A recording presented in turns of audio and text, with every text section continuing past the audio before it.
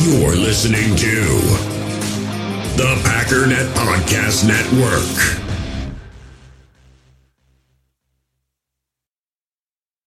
This episode is brought to you by Shopify. Whether you're selling a little or a lot, Shopify helps you do your thing, however you cha-ching. From the launch your online shop stage, all the way to the we just hit 1 million orders stage. No matter what stage you're in, Shopify's there to help you grow. Sign up for a $1 per month trial period at shopify.com/special offer, all lowercase.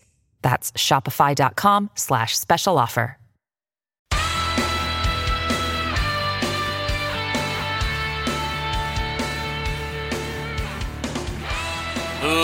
Ladies and gentlemen, welcome once again to the Packernet Podcast. I am your host and resident fanalist, as always, Ryan Schlipp. Check us out online, packernet.com. Find me on Twitter, pack_data. Also, Cash. It's just a little Twitter spat, and I know you're here listening. So, anyways, thank you all very much for tuning in. It's very greatly appreciated. Today, we're going to kind of just go in a little bit of a different direction. Maybe. I don't think we did questions last week, but that's what we're doing today. At least one question. I also want to look at... My goodness, we got the alarms going off early today. We're just off to a great start. Also want to look at the injury reports. Not that there have been any, but it is relatively important that we look at the guys that we have and the general consensus, as well as what's going on with the New Orleans Saints. Why did I say it like that? I don't know, man. I don't know things are about to happen literally until they happen. But anywho, last week, Marcus Davenport, the pass rusher, was out with an elbow injury. Michael Thomas was out with an ankle injury. Chase Hansen, a linebacker, not a very impactful one, was also out in this game. Obviously, Michael Thomas is massive, as is Marcus Davenport. You might remember Marcus Davenport, the Packers did a trade with the New Orleans Saints. We traded back, got a first-round pick, traded back up, got Jair. That's how we ended up getting 2 first-round picks, so we got not only Rashawn Gary, but Darnell Savage. Anyways, the Saints took Marcus Davenport. We all kind of laughed. Ha, he's not very good. Well, he became very good because, sometimes those things happen where guys aren't good as rookies, like 98% of rookies, and then they become good because some players are good. It's just a thing. But anyways, I still have not quite watched the game, but there is a general consent. I mean, there's a lot of different theories, one of which obviously is that Drew Brees is regressing. You've got other people pointing out the fact that the Saints have not gone 2-0 since, forever. So they very commonly drop one early, usually to a game, or, most games they're expected to win, but generally to a team that they should beat. But there's also talk that a lot of it had to do with the fact that this offense is just not the same without Michael Thomas, which is extremely understandable. I mean, it's basically the exact same thing as if Devontae went out.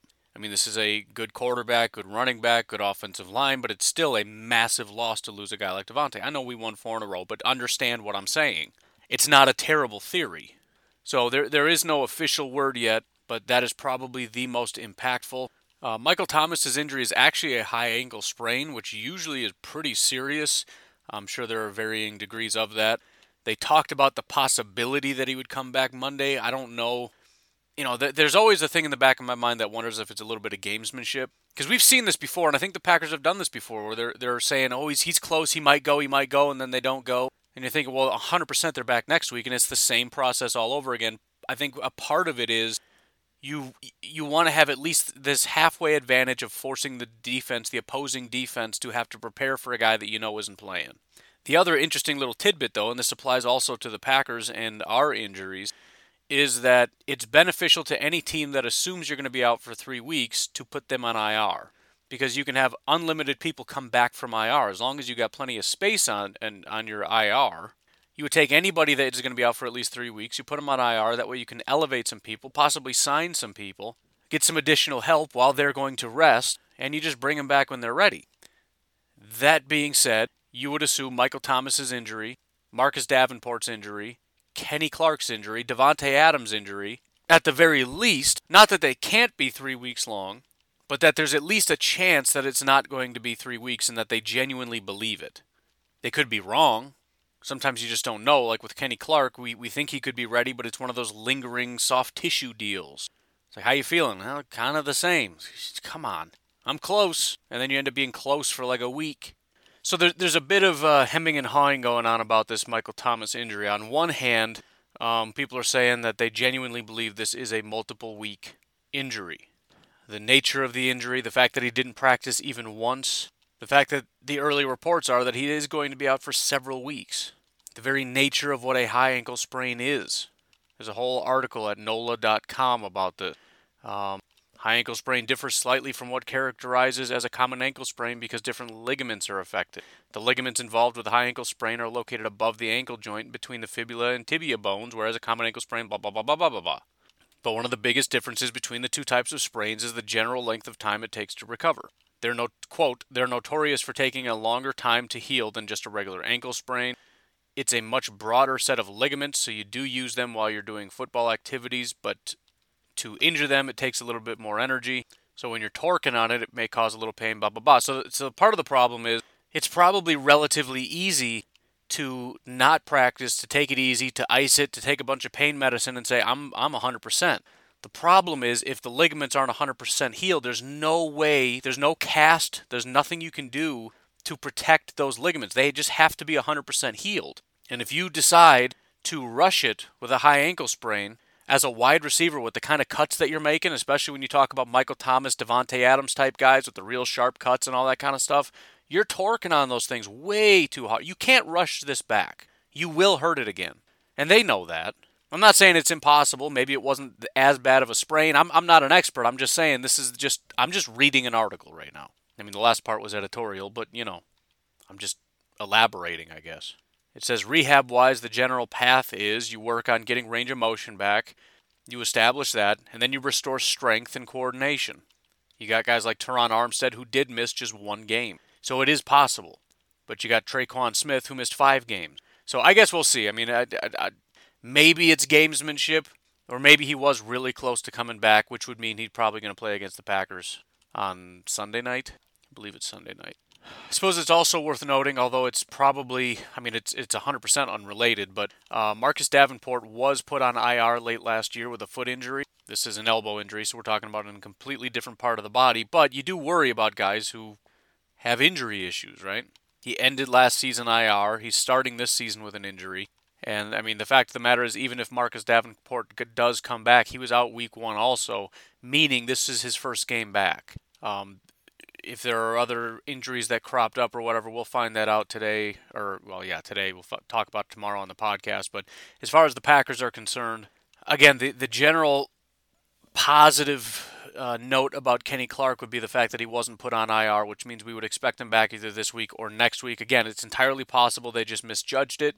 And you don't want to put a guy like Kenny Clark, as important as he is, on IR. You can do it with a guy like Equinemius, because he's probably not going to get much playing time anyway. So if it's like, well, could be 2 weeks, could be 6 weeks, it's like, you know what, let's just do IR. We maybe he's healthy for 1 week that we don't get to use him, we'll survive. With Kenny Clark, if there's any chance he can come back before the 3 weeks, or 4 weeks, I guess, you don't put him on IR. Even if it's a 10% chance, I'm not doing it. Meaning this could be much longer drawn out. And again, we probably just don't know. It's going to be a day-to-day, week-to-week. The only thing we'll know definitively is if they say he's good to go. Otherwise, we don't know.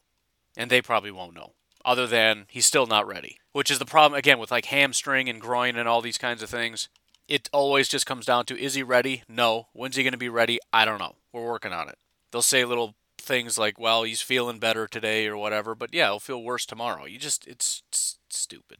Very good news about Devontae, not that he's 100% by any stretch of the imagination, but apparently he was ready to come back in. He would have been playing a little bit injured, but Matt LaFleur did confirm the fact that they very possibly could have put him back in, and his advice to Devontae was, why don't we just hold out, hang out, and we'll see how these next couple drives go. Obviously, the Packers handled it just fine without him, and so they chose for that reason not to put him back in. It's not impossible that they would have put him back in an ill-advised fashion, and that he's too injured, and he talks with the coaches, and he starts to get a lot of soreness and swelling and all this stuff, and things get worse. But the general consensus is Devontae should be fine. But again, we'll see what happens with that. Anyways, before we move on, I've got a lot of thank yous to hand out today. Really, really excited about the amount of support that I've been getting recently. The amount of just people reaching out and saying kind words. Obviously, Not everybody. Some people have not kind words, but that's fine too. We're to the point in my career where I feel fairly comfortable, and if somebody says I don't like your show, I'm fine with that. I also feel like I kind of position myself to have the kind of show where some people really like it and some people really hate it. That's just a choice I've made. But anyways, let's get this party started. Little game I call Donate $1 and I'll try to pronounce your name. Let's see. First of all, thank you to Mr. James for jumping in on Patreon. He signed up for the yearly subscription. That is absolutely fantastic. Zach, Jason, and Daniel LaFollette, they edited their pledge. You know, they're not new, but they're doing stuff in Patreon, so thanks for being a part of it. I'll say your name, man. I don't care. Thank you very much to Mr. Sutton Miller for the donation on Facebook. And then, I may be repeating a little bit here. If I didn't already, thank you to Mr. Michael. I think I said Matt Sarver and Michael B. yesterday, but thank you anyways. Thank you also to Mr. Ben Schrankler, Stephen Hutchins, John Bauer, Timothy Luttrup, and Tim Walsh. All of you guys helped me out on Venmo. Mr. John Bauer is also going to help me with my computer situation, trying to find a more optimized computer for what it is that I'm doing. The last couple days have been ridiculous, and I just really appreciate what everybody's doing, and I want to at least do that. I'm not going to make any declarations because I haven't quite worked it out, and I don't want to promise you guys anything and then just not deliver because that would be wildly rude. But I'm going to work on some stuff and see what I can come up with. I got to do something. I know that's not the point, but I got to put something together. So I'll think of something, and we'll figure it out. I need a project anyways. But thank you very much. You can jump in and support the show for as little as $1 a month. You can sign up for a yearly plan if you want over for Patreon. You get, 30-something% discount. I don't know. It's like $10 for the year. There's Venmo, PayPal, Facebook. There's a billion different ways if you wanted to help the show. Or, like Mr. John Bauer, or some of the other people that have helped in different ways. If you don't want to give money, but you think you can help in other ways. Obviously, JJ started off just by helping with certain ways, and now well, I probably can't say, but he's got some big project he's about to start. I'm not going to say I'm going to take all the credit for it, but does he have this new job if it's not for me? No. So feel free to use me as a stepping stone to get to a better, more desirable position. Also, Mr. Justin Young, if you've been seeing some of the graphics that have been going up on the Packernet Podcast Facebook page, that's Justin. He's doing fantastic work over there. So really, we're just having a good old time, and if you want to be a part of it, just reach out and we'll figure something out. That's basically what I'm saying. Why don't we just take a break here so that I can just launch into some stuff and not have to worry about interruptions and pausing and all that nonsense. So let's do these real quick and launch into something else. First of all, let's start off by saying thank you to Iron Jock. Not only did they choose to work with this show, which is greatly appreciated, but they're doing a lot of giveaways just for our show. And so I'm going to be getting that up very shortly. I want to at least wait until the injury report comes out so guys aren't picking people that are injured or whatever. But we're going to be doing Iron Jock Player of the Game once again, where you guys get the chance, once you get in the Packernet Podcast Facebook group or like the Facebook page, to select who you think is going to be the Iron Jock Player of the Game. And if you pick the right person, you have a chance to win a Iron Jock hoodie. There's a part of me that's really nervous that he's not sending me hoodies, but I'm pretty positive he said hoodies. But you're getting something from Iron Jock, and this is high-quality material. This is a Wisconsin-based company who has just recently launched their company out of, I believe, Oconomowoc. I was kind of stalking the company a little bit, and I believe it's Oconomowoc. But they've got their own proprietary Enduratech fabric, which is great for wicking and fast drying. It's breathable material. It's anti-static. It eliminates odors. They've also got Enduratech Plus fabric, which has all the benefits above, but it's also water repellent. You can get the Enduratech, I don't know why that's so hard to say, features in the long pants, shorts, hoodies, and running jackets. Obviously, those will keep you dry. But one of the prime reasons why this is really fantastic stuff is beyond all of that, the comfort, the style, which you can see at ironjock.com. This is infused with silver ion, which is actually killing bacteria in the clothing. 99.9% of all bacteria and fungus caused by sweating. If you want to check this out, go over to ironjock.com. That's IRNJOC.com. Look at their unique line of apparel that features their silver ion technology. They've also got videos over there that you can play to get a better idea of what it is I'm talking about and fumbling my way explaining. Because he's really good at explaining it to me over the phone. And I'm like, yeah, that's awesome, makes perfect sense. And then I try to relay it to you, and it's like, dude, I don't know. It's really high-tech stuff. I just go watch the video. Something about when you wash it, it like reactivates. It's crazy. I don't know, man. It's nuts. But go check out ironjock.com. When you're done buying that sweet, sweet apparel, maybe you should head over to mybookie.ag. Currently, the New Orleans Saints are, again, 3-point favorites because Vegas never learns. And again, I'm not trying to tell you what you do with your money. It's all yours. You do whatever you want. And if you're a pessimist and you're not liking the Packers odds, you got the Kansas City Chiefs being listed as dogs. Wrinkly old Tom Brady is a 6.5-point favorite. The Colts, who are not very good, apparently, are 11-point favorites over the Jets. I get that it's the Jets, but I'm just saying. Falcons are 4-point favorites over the 2-0 Chicago Bears. There's a lot of action here. Cleveland, 7-point favorite. I don't want Cleveland for 7 points of anything. But the real appeal of my bookie, on top of some real good opportunity here, is the live betting in-game. You can bet on just the most ridiculously random stuff ever. You can bet on the halftime score. You can literally bet on the weather if you want to. You can bet on chess. You can bet on religion, who will be the next pope. You can bet on politics. But on top of all that exciting and fun action, if you sign up today using promo code OVERTIME, they're going to double your first deposit.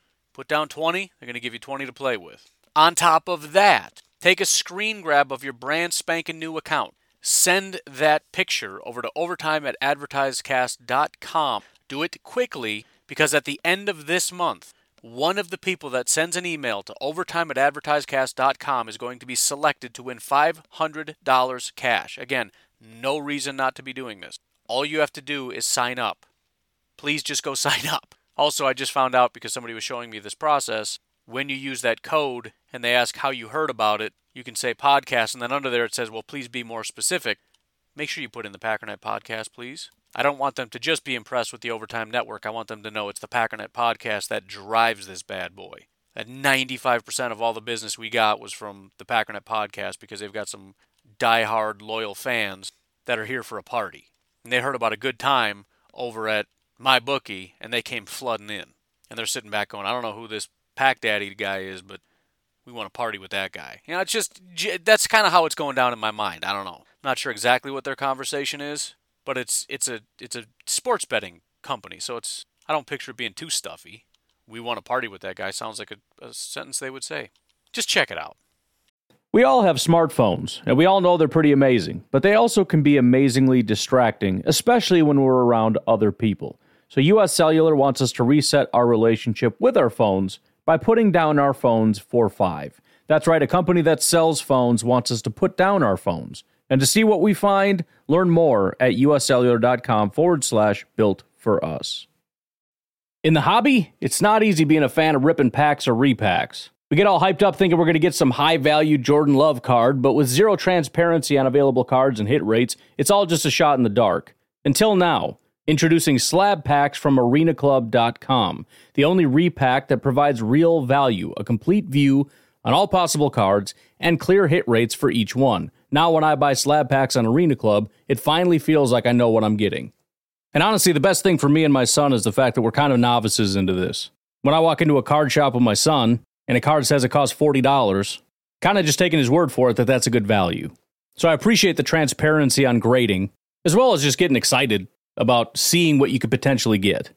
Right now, you can get 10% off your first purchase by going to arenaclub.com/packdaddy.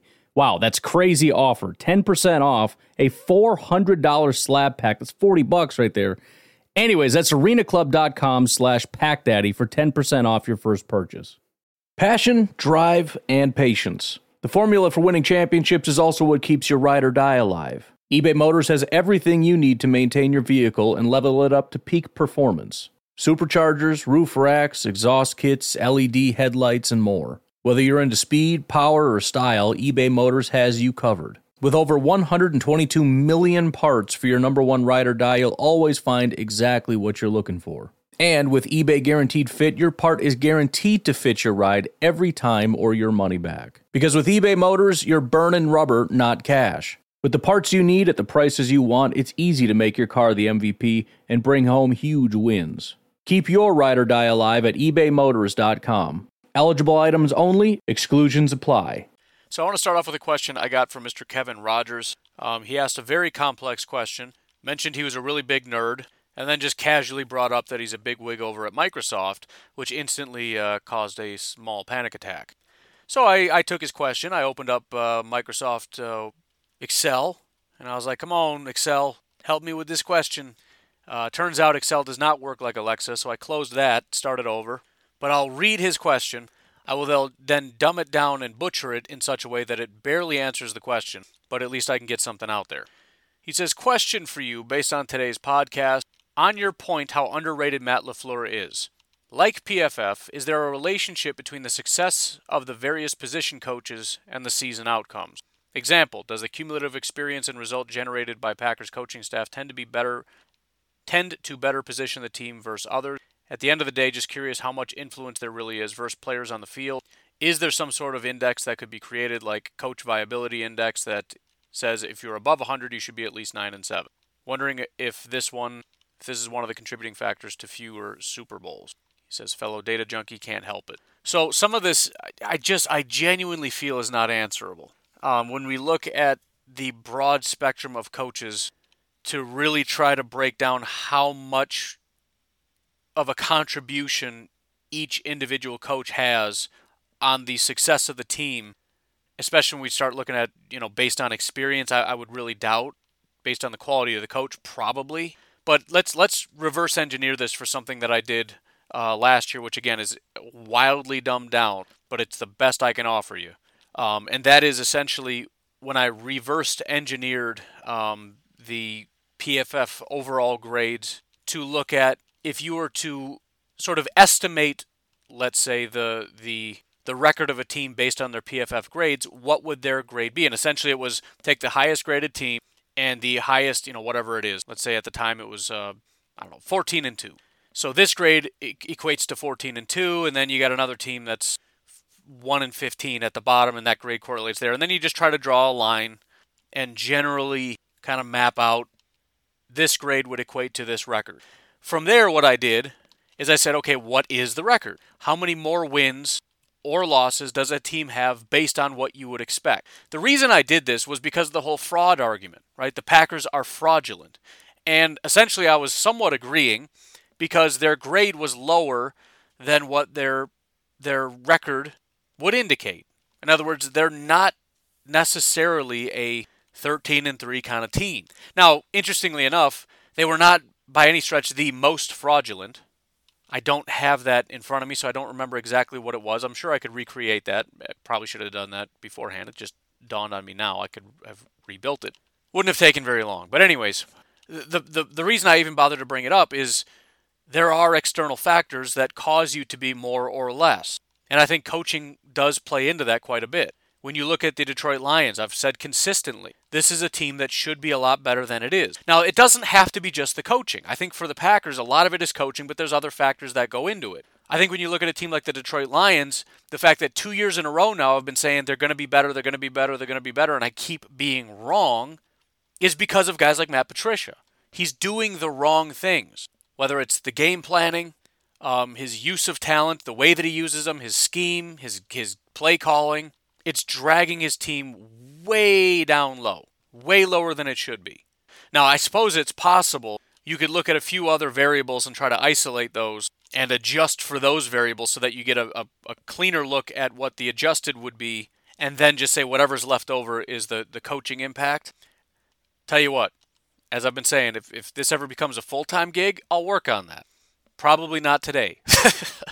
That's a big undertaking. But let's continue on with that. I'm going to segue away from that, Kevin. Thank you for that question. And kind of dig a little bit because I do think it's interesting because we do need to revisit the fraud argument.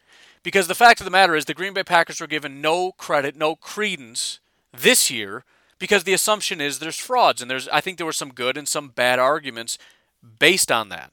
Just simply saying this team doesn't look like a team that is very good, I thought was a terrible argument because the fact of the matter is, I would agree, but I would also say that this team is primed to get better. And that's what nobody wanted to acknowledge, and I think it's because they got stuck in their head about the very basic information without looking at any context. And there's two major factors. Number one, why are they winning despite not being good enough? Number two, are they going to get better or are they going to get worse? And everything about this team pointed to getting better. It's a very young team. I don't know how many thousands of times I've said it. It's a second year for the entire offense. It's a second year for half of our defense. It's the third year for a handful of others. And then you look at the youth. Elton Jenkins is young. Lazard, MVS, Sternberger, DeGuara, Dillon. Even Jamal and Aaron Jones are relatively young. Defensively, Rashawn. I mean, the oldest guy in our defense is what, like 26, 27? Maybe 28? How old is Amos? He's 27. There's probably a 28-year-old somewhere. I just don't know who it would be. Jair, Kevin King, Kenny Clark, Rashawn, Amos, Savage. I mean, when you got veterans that are 27, that's crazy. This is an extremely young team, but nobody's looking that much into the context like they should be. And then you have a couple decent arguments like, well, you look at their record in one-score games, and then you look at their turnovers. And these are prime indicators of a regression team, and I think that's fair. The problem is, again, it's not that statistics lie. Statistics never, ever, ever, ever lie. They never have, they never will. They're just numbers. The problem is people are too stupid to know how to use them, and then they blame the numbers saying they lied. No. You just didn't use them properly. A number can't lie. You just have to ask the right questions, use the right numbers in the right way, and you'll get the right answer. I get a lot of stuff wrong, but there's a reason why I get more things correct than a lot of other people. Rather than just blurting nonsense out of my mouth, you just really look into it. I didn't know what the Packers are going to be, but you ask the right questions, use the right information, and more often than not, you're going to get the right answer. Seemingly wrong about the Lions. Why? Because I was asking the wrong questions. How good is the team is the wrong question. How good is Matt Patricia? How much is Matt Patricia holding this team back? Apparently that was the right question. That was the right context I needed that I was not looking at. Now it's still time, and what happens when they get Galladay back? There's still a chance they're going to completely blow up. We'll see. But with the Packers, let's start with the one-score game stat. Now, when you look at a massive pile of information and you say 84% of the time when a team is this record in one-score games, they're going to regress down to, half of what their record was. I don't know. There was some stat. I don't know. It's very strongly in one direction. That's fine. But we still have to look at context. If you're going to give me that, I need to look into that. Because it's not 100%. What happens in those other cases? What are some of the reasons for these things? Because it makes sense on its face, because I think a lot of the time what we're assuming is these are 50-50s. A lot of the time when it's right down to the wire, the team that wins is, the team that has the ball last or whatever. You look at the Packers historically, they were not very good in these tight games. A lot of that came down to the fact that the Packers didn't have a defense. Isn't that interesting? Is it possible that instead of losing these games, we're winning these games because instead of giving up, 60 yards on that final drive and a field goal to cap off the game in which the Packers lose, Za'Darius gets a sack at the 50-yard line and the Packers get the ball back and run out the clock with Aaron Jones and win the game for a change? Is it possible that there's a reason we're winning? Is it possible that the change in the atmosphere in the locker room, instead of a team that's just frustrated and doesn't play well, is a team that believes in itself down to the last second? Because it's obviously true. If you flip a coin 10 times and 8 times it lands on heads, and then you ask, okay, next year, what do you think? And a bunch of Packer fans are like, man, we're going to get 8 heads this year too. For the rational, analytical thinking people to say, well, I understand why you would think that, simple-minded people, but the correct answer should be 5. That's true, but I feel like there's more context than a coin flip.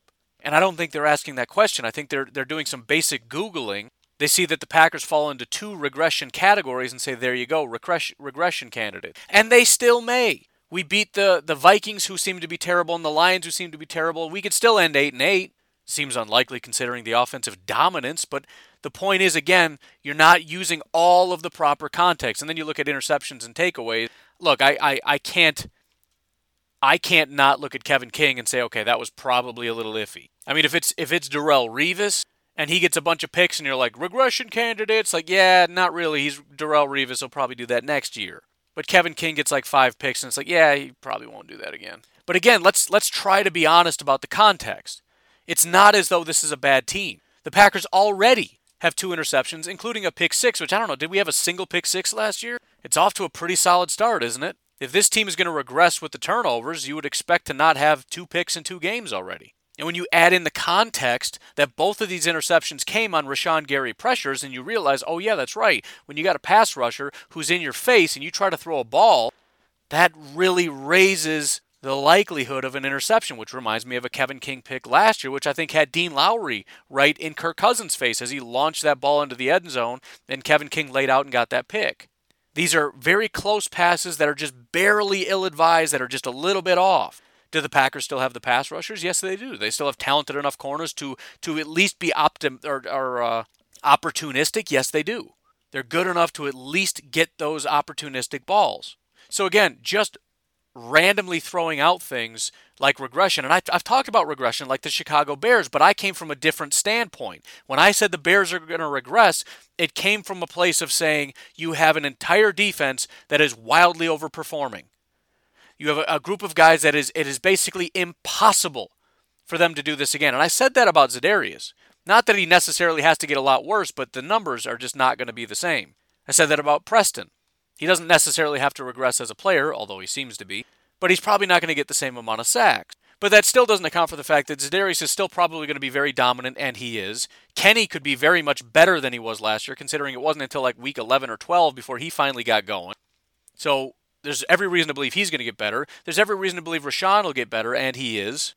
There's reason to believe Jair can get better, and he is. There's reason to believe Kevin could get better, and he seems to be off to a decent start. Savage and Amos are not, but we know Amos is going to be better than he is right now because this is the worst he's ever been through 2 weeks. I don't know what's going on with the safeties. Again, I don't know if the new DB coach has something to do with changing ways of doing things, or I don't know, but every reason to believe they're going to continue to get better, especially Savage, who's still just trying to figure this thing out. So from my standpoint, if you just look at raw numbers, they fall into a category of we expect regression. But I think if you actually looked at the context, it's harder to come to that conclusion.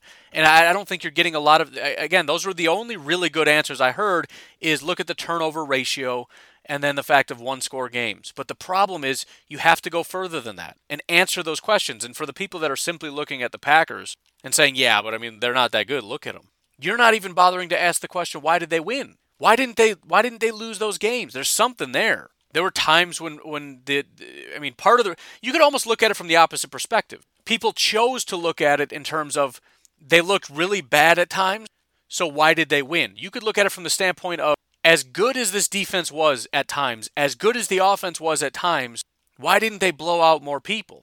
Right? It's sort of like a light bulb is flickering on and off. Everybody's waiting for the bulb to go off, but what if it just stays on? And is it more likely that it just shuts off or that it kicks on? Now, don't get too hung up on the light bulb, because obviously if your light bulb's flickering, you're assuming it's about to go out. But aside from that, it's going to go one way or the other. And again, what is your basis?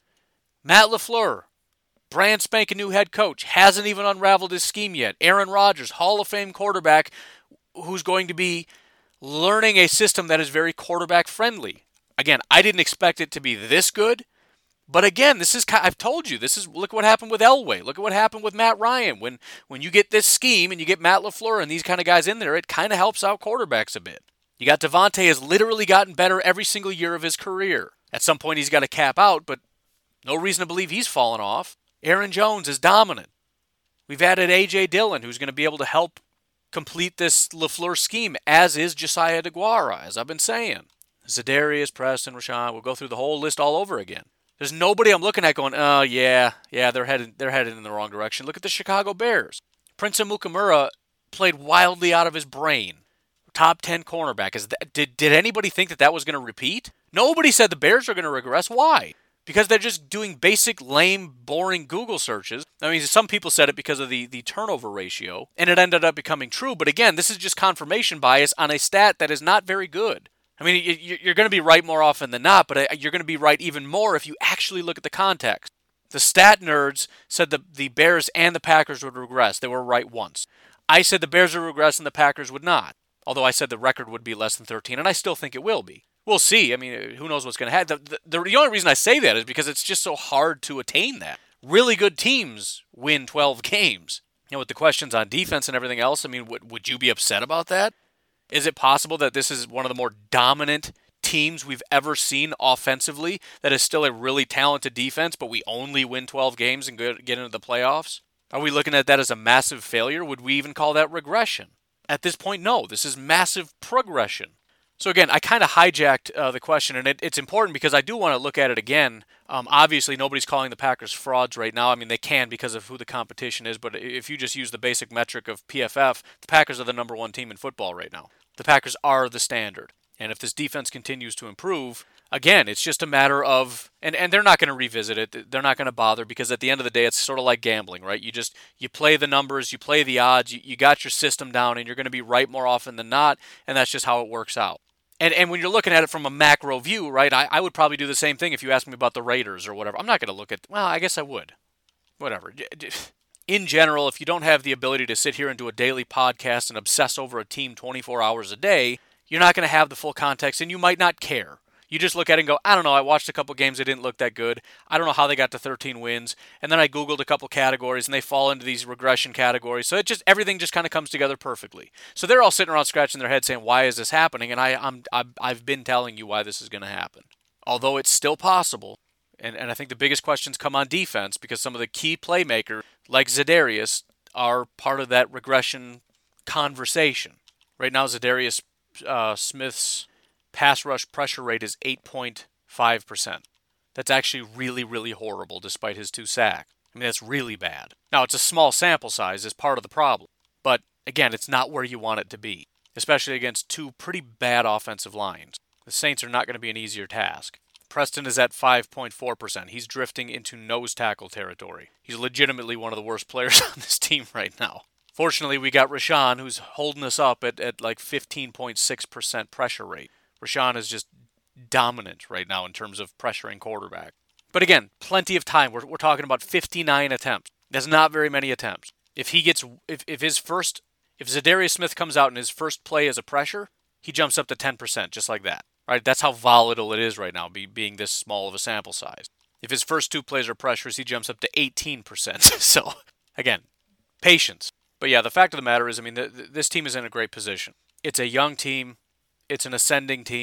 It's a team that acquires talent well. It's a team that manages the cap well. That's the perfect environment for a team to be in. It's why the Packers have been at or near the top for so long. Now, winning a Super Bowl is a separate conversation, but there's no formula for that. I mean, we've toyed with different things like, well, you got to have a good defense, or you got to get hot toward the end, or you got to do this or that or the other. But there's no perfect thing. It's just it's a hard thing to do. But putting yourself in a position to be a really talented team is what you can control, and that's what they've done a really good job of. I was just talking to JJ about the Raiders and how much I really like the Raiders, and the fact that I'm ashamed of myself for not at least putting a little bit more faith in their ability to beat the Saints, because I've been talking so highly about the Raiders and John Gruden and what he's done with this team and overperforming to such a wild degree. If they continue to acquire talent the way that they have, imagine what John Gruden would do with an actual good roster, because their defense is not good.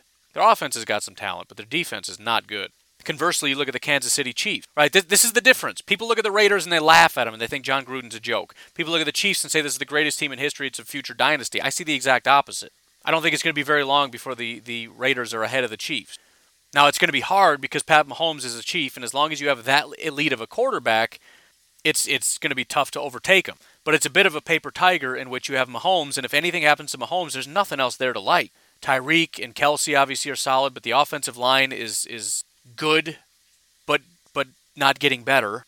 I've mentioned before, once they lost Dorsey, they have not acquired basically a single person on this team that's any good. They're not bringing in better talent, so the team is just eroding, similar to what's going on with Seattle. Now, granted, Seattle's found a way to make it work despite drafting terribly for about 18 years. It's an exaggeration, and that's what a really good quarterback can do for you. But they're not in a good position. Seattle's not in a good position. As good as they are, I mean, maybe they win a Super Bowl this year. It's not impossible. But this is not a team built on success because they don't have a GM that knows how to draft. He's terrible. The best he can do is pay a lot of money for free agents, and you can only do that for so long before the whole thing just crumbles. I've commonly referred to it as a death rattle. It's the final thing before a team dies is you go out and spend what little money you have left on the best players you can find. They went out and got Jadeveon Clowney last year. This year they get Jamal Adams. They're trying desperately to bring in any amount of talent to keep this thing afloat because they have no ability to draft any talent or even find marginal talent that can help the team. They got to go out and just get the best of the best because they don't have the ability like Brian Gutekunst to find a Za'Darius Smith or even a Preston Smith for that matter, or an Adrian Amos. Don't get the big name guy that's you're going to overpay for. Get the good value that's going to help your team, and then you can get 3 or 4 of them and draft well, and the whole thing kind of comes together. So there's a bigger picture than just, skimming the surface like you're going to get on the ESPNs and the whatever other channels there are out there, where they just look at Chiefs good, Raiders bad. I don't know why they're all Native American, but I was going for caveman, but it sounded different than I was going for.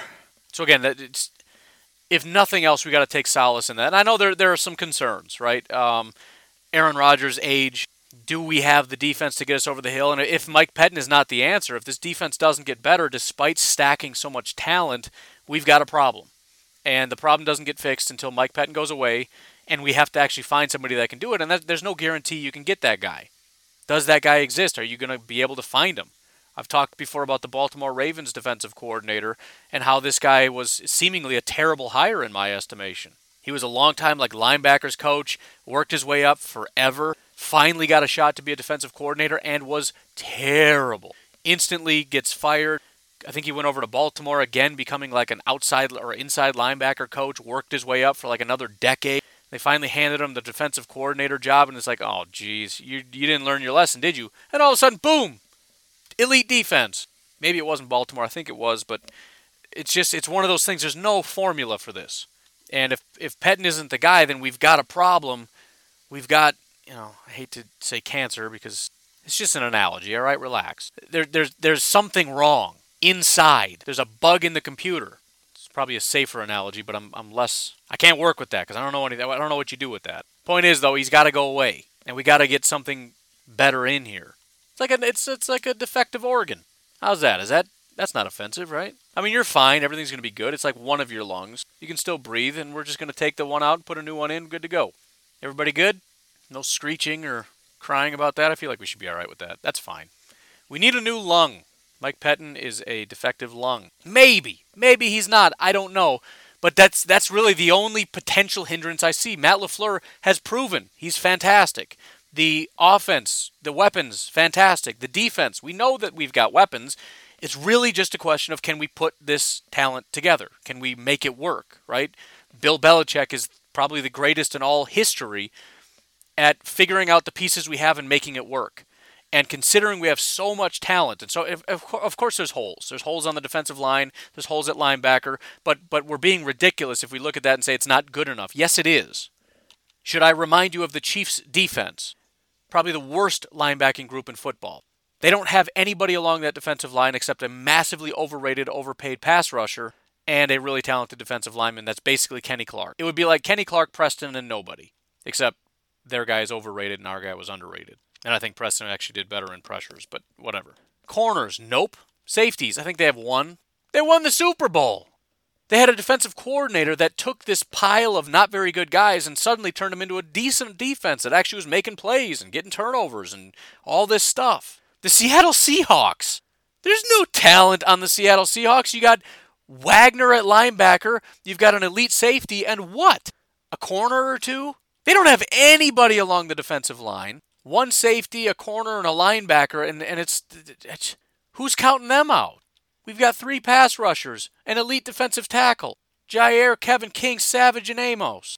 We've got pretty much across the board just good with a couple elite mixed in. There's no reason not to be a dominant defense. None. And I'm just going to trust the process. I'm going to trust that Mike Pettin gets this figured out. I'm going to trust that it gets going just fine. And if it does, because I'm sure some of the media pundits are holding on to hope, while some of them have already come around, and you got the Pete Priscos who are all in on the Packers already gloating, and you got Packer fans already gloating. I'm sure some of them are holding out hope. They don't want to make a statement because they're waiting for that imminent collapse of the Green Bay Packers because they trust the stats.